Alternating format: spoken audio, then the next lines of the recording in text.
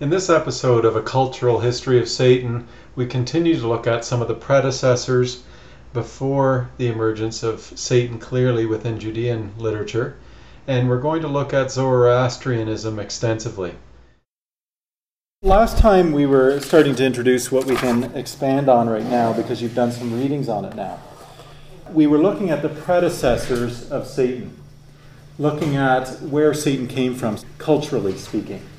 Now remember that our very first evidence for the notion of a fallen angel who has a will opposed to God in some way is around 200 BCE. Before 200 BCE, we have no written evidence of that idea existing, of a fallen angel with a will opposed to God. Right? So it's around 200 BCE we first see evidence that some Judeans, some Jews, have that notion of personified evil in that respect. Fallen angel with a will opposed to God in some way. Now, anything before 200 BCE that we have is not that figure of a fallen angel with a will opposed to God. Anything from before 200 BCE that we're looking at are what I'm calling in this course predecessors of Satan. Predecessors of evil personified. In other words, we're investigating cultural evidence for ideas that later, either directly or indirectly, more often indirectly than directly, played a role in the later development, after 200 BCE, of Satan. So do we have that clear in terms of the chronology of how things are working? And so far, we aren't even to Satan yet in this course. We're all with the predecessors, and that continues today, that we won't get to Satan at all except for the predecessors. So last week what we did is we looked to the ancient Near East, namely Mesopotamia and Ugarit and Canaan, the area that eventually the Israelites come into, and saw a mythological sort of pattern there, didn't we? What did I label, what scholars have labeled that pattern?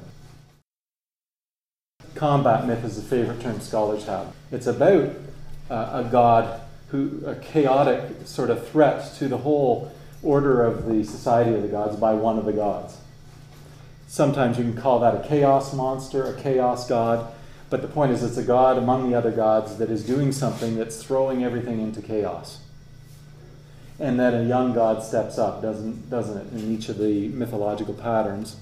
There's a lot of gods that could potentially save the day who can't. And then a young, up-and-coming god saves the day and is made king of the gods. So that was the pattern we briefly talked about last week.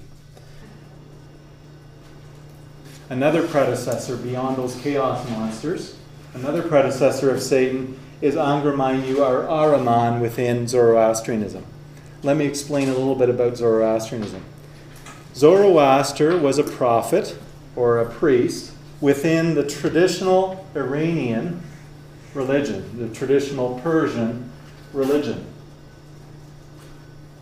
We don't know when he lived is the problem. Our sources that are ancient claim he lived, some of them do, including Plutarch that you read, in 6,200 BCE. You can never trust these sorts of dates.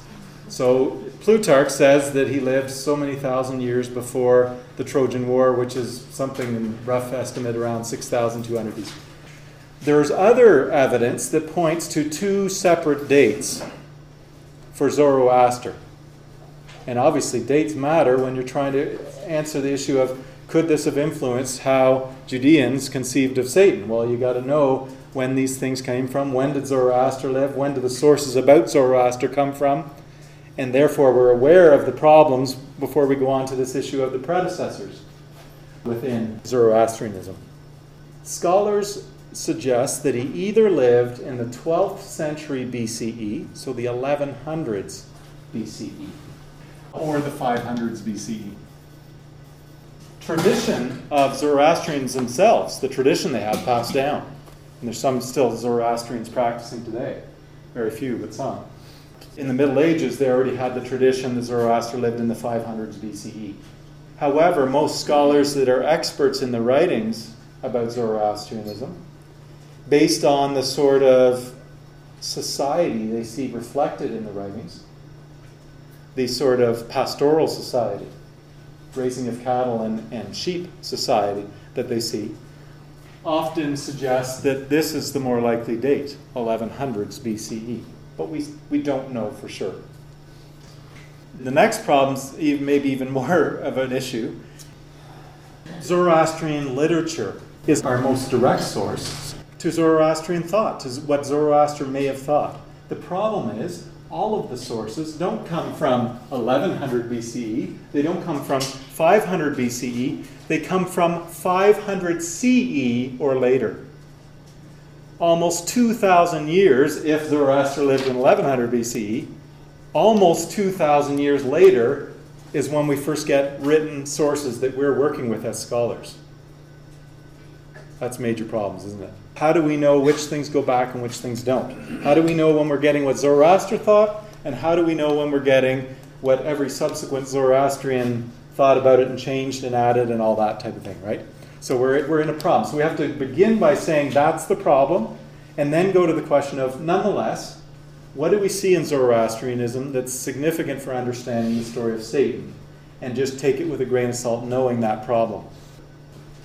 So one of our sources that you read for today is not a Zoroastrian source, and this is actually helpful, because it actually comes from earlier than all our Zoroastrian sources. It's an external guy, Plutarch, who's a Greek, living in about 120 CE, writing about something about Zoroastrianism.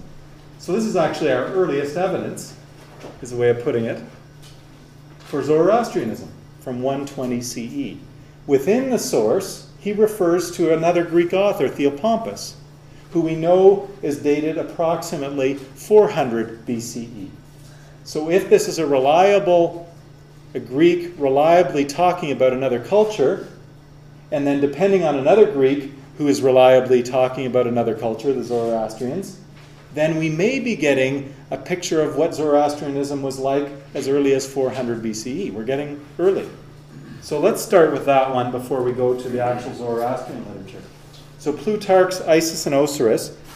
Isis and Osiris are Egyptian gods, and Plutarch's in this document doing an allegorical interpretation of what these gods mean to philosophy. In the process, he goes on a tangent here and talks about other cultures. He does a little bit of ethnography. He describes other people's culture.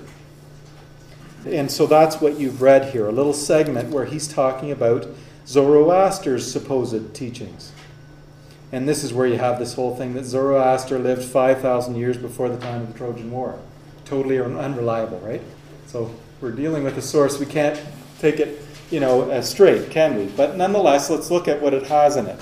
What do you see? What would you say is the essence of Plutarch's summary of what Zoroastrianism is about? How would you summarize it? So there's this dualism here, isn't there? So one of the gods is called Arimanius, which is just another way of saying Angra-Mainyu.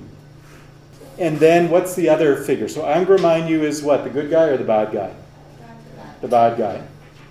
And then what's the name of the other opposing force? Ahura Mazda, which is Lord Wisdom. So Ahura Mazda, Lord Wisdom, and Angra-Mainyu. What do these two principles represent? How is it expressed? Darkness and light. Best purpose and the lie. It's starting to sound moral there, isn't it? It's starting to sound more like a moral thing as opposed to two gods with different opinions, or one God threatening chaos and another God setting back order. It's sounding more moral, isn't it, in respect to what makes one light and what makes one darkness. What else about it did you notice that is about these two principles and the way Plutarch talks about it? What about the created world around us? It comes into this story that Plutarch explains about the mythology of Zoroaster. How do living things relate to these two principles that are at war with one another? So even nature around us falls into one of the two camps. Take a look at the end of that first paragraph in your material there. where you have, in fact, they believe that some of the plants belong to the good God and others to the evil demon. So also the animals, they think that dogs, fowls, and hedgehogs, for example, belong to the good God, but that water rats belong to the evil one. This whole idea of nature around us being part of this ongoing confrontation between light and dark, between Ahura Mazda, light, and Angra Mainyu, darkness. Evil and good in a moral sense, isn't it? That you're starting to see here. What we didn't see in any of the combat myth in ancient Mesopotamia is the idea that the chaotic god is necessarily evil in some moral sense, right? But that's what we do have in Zoroastrianism. And this goes back at least to 120 CE, this idea of how Zoroastrianism was, and potentially back to 400 BCE, based on the source that's later cited within this. Look at how it's expressed at the beginning of the next paragraph. Ahura Mazda, or Amadzes is the other way of saying Ahura Mazda, born from the purest light, and Angra Mainyu, Aramainius, born from the darkness, are constantly at war with each other. There's the combat myth. It's a constant war between these two figures. There's a sense in which you can almost say that, potentially this goes back to Zoroaster himself, potentially, but at least goes back quite early, that within Zoroastrianism at a quite early stage, there were two opposing forces at war with one another. That Zoroastrianism was the combat myth writ large. It was that little repeated cycle we saw in some Mesopotamian myths, here and there, that was somewhat important, repeating itself, but wasn't the center of what Mesopotamian religion was about, is now the center of what Zoroastrian religion is about. It's about the combat between two opposing forces. Here there's the morally charged notion within it. And Ahura Mazda created 6 gods, the first of good thought, the second of truth. It lists all the gods he created. But Angra Mainyu created rivals, as it were, equal to these in number. So it's a battle with each of the two forces creating more gods to fight the other. Look further down here, where it shows you that this battle doesn't go on forever. But those created by Angra Mainyu, I'm halfway through that second paragraph, who were equal in number to the others, pierced through the egg and made their way inside. Hence, so the Angra Mainyu managed to infiltrate Ahura Mazda's creation, so that our creation around us in their mindset is infiltrated by the evil power of darkness, of Angra Mainyu. But look what it says next. This is key.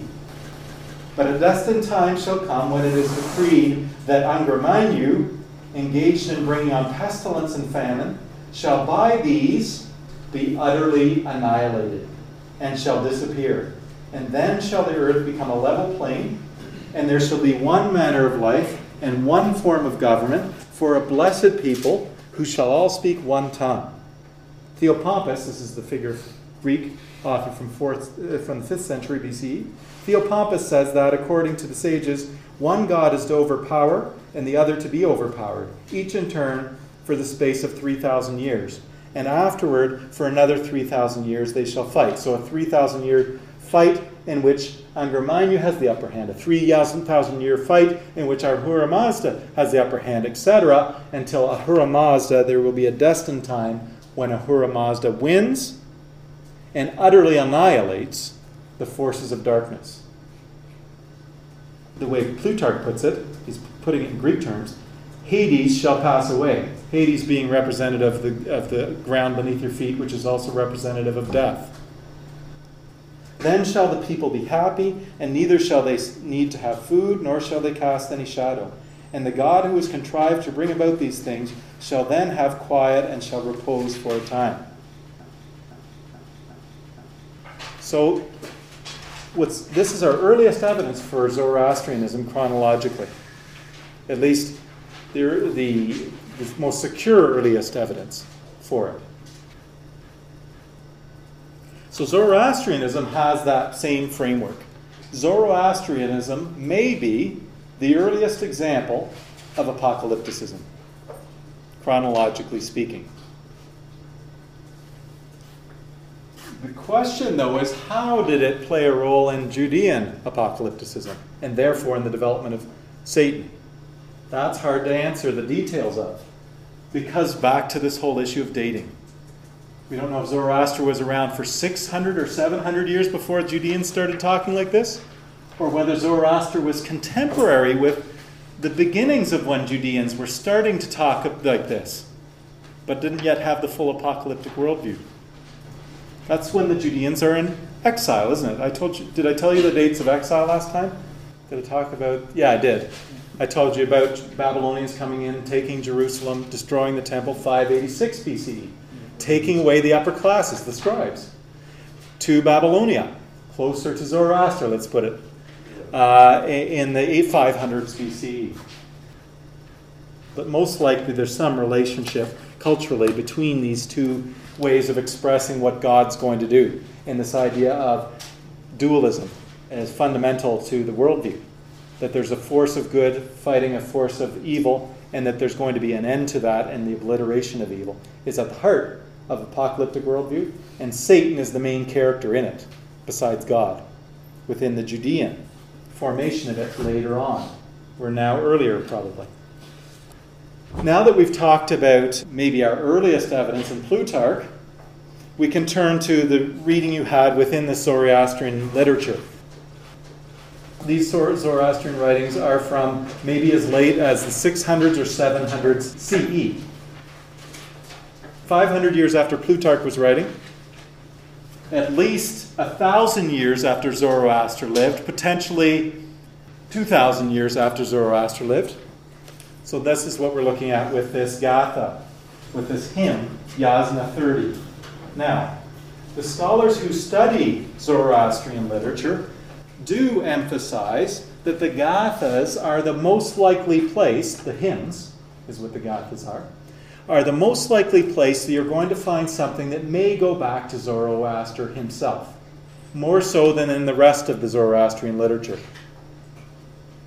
So Zoroastrian scholars would say to you that you might be seeing something Zoroaster himself taught in some of these hymns. So that's why I picked it as a place to look. Also picked a hymn that shows you that Plutarch's not entirely making up what some other culture says and does, right? It turns out this hymn sounds an awful lot like what Plutarch says the Zoroastrians think. And it's here presented as Zoroaster getting a revelation or having a dialogue with Ahura Mazda, this hymn. Zoroaster praising Ahura Mazda for the things he's done. Let's take a look at this one. So what do we have in this Gatha versus Yasna 30? Look at verse 3 there. And those who act well have chosen rightly between these two, not so the evildoers. So humans take sides in this battle. And when these two spirits first came together, they created life and not life. And how at the end worst existence shall be for the wicked, but the house of best purpose for the just man. Of these two spirits, the wicked one chose achieving the worst things. The most holy spirit, who is clad in heart of stone, chose right. And so do those who shall satisfy Lord Mazda, Ahura Mazda, continually with rightful acts.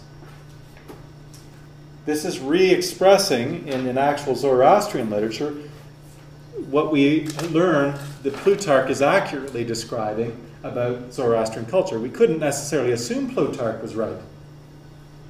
But it seems that Plutarch did understand Zoroastrianism, at least in regard to the dualism of two forces at war with one another, and the idea of nature, including humanity, taking sides in that battle between the good and the evil, between the light and the darkness. Here it's the morality is expelled out even more fully, isn't it, in the hymn? That there are evildoers, humans who do evil, and that there are those who do right. And their humanity is divided into two camps. Ultimately, as you study more Zoroastrianism, the late literature, you start to see that they have an idea of judgment in the end times. That the war will end between good and evil, that there will be a resurrection of the dead, and that there will be judgment dividing up humanity between the ones that are on the side of Ahura Mazda and the ones on the side of Angra Mainyu, and that those on the side of Angra Mainyu, the darkness, will be destroyed with Angra Mainyu, and that a blissful kingdom will be set up. So the scenario we saw in Plutarch is there in the Zoroastrian literature later on. And it's the same sort of pattern we have in Judean apocalypticism. Difficult to know which elements went which way because of that late date of the Zoroastrian literature. But hopefully, from what we've talked about, you've at least now got a sense that Zoroastrianism provides the best example of a predecessor for Satan. We have morality here, don't we? We have good and evil, not just two gods at war with one another in chaos and order, but moral evil and moral good at war with one another, with humanity being on one side or the other. The combat myth wasn't about humanity at all. Or you don't have humanity's moral choice in the matter having anything to do with those myths. Here it is. It's all about humanity making a choice. The thing begins with that. Look, verse 2. Hear with your ears the best things. Reflect with clear purpose, each man for himself, on the two choices for decision. The moral message of Zoroastrianism is about humans deciding to take sides in the battle, being on the side of good or being on the side of evil, and living out their life in a way that helps the good side win the battle against the bad side. And so that's the essence of Zoroastrianism in a way. But the issue of who got what from who and which elements are, what sort of interplay between cultures went on is difficult because of the dates.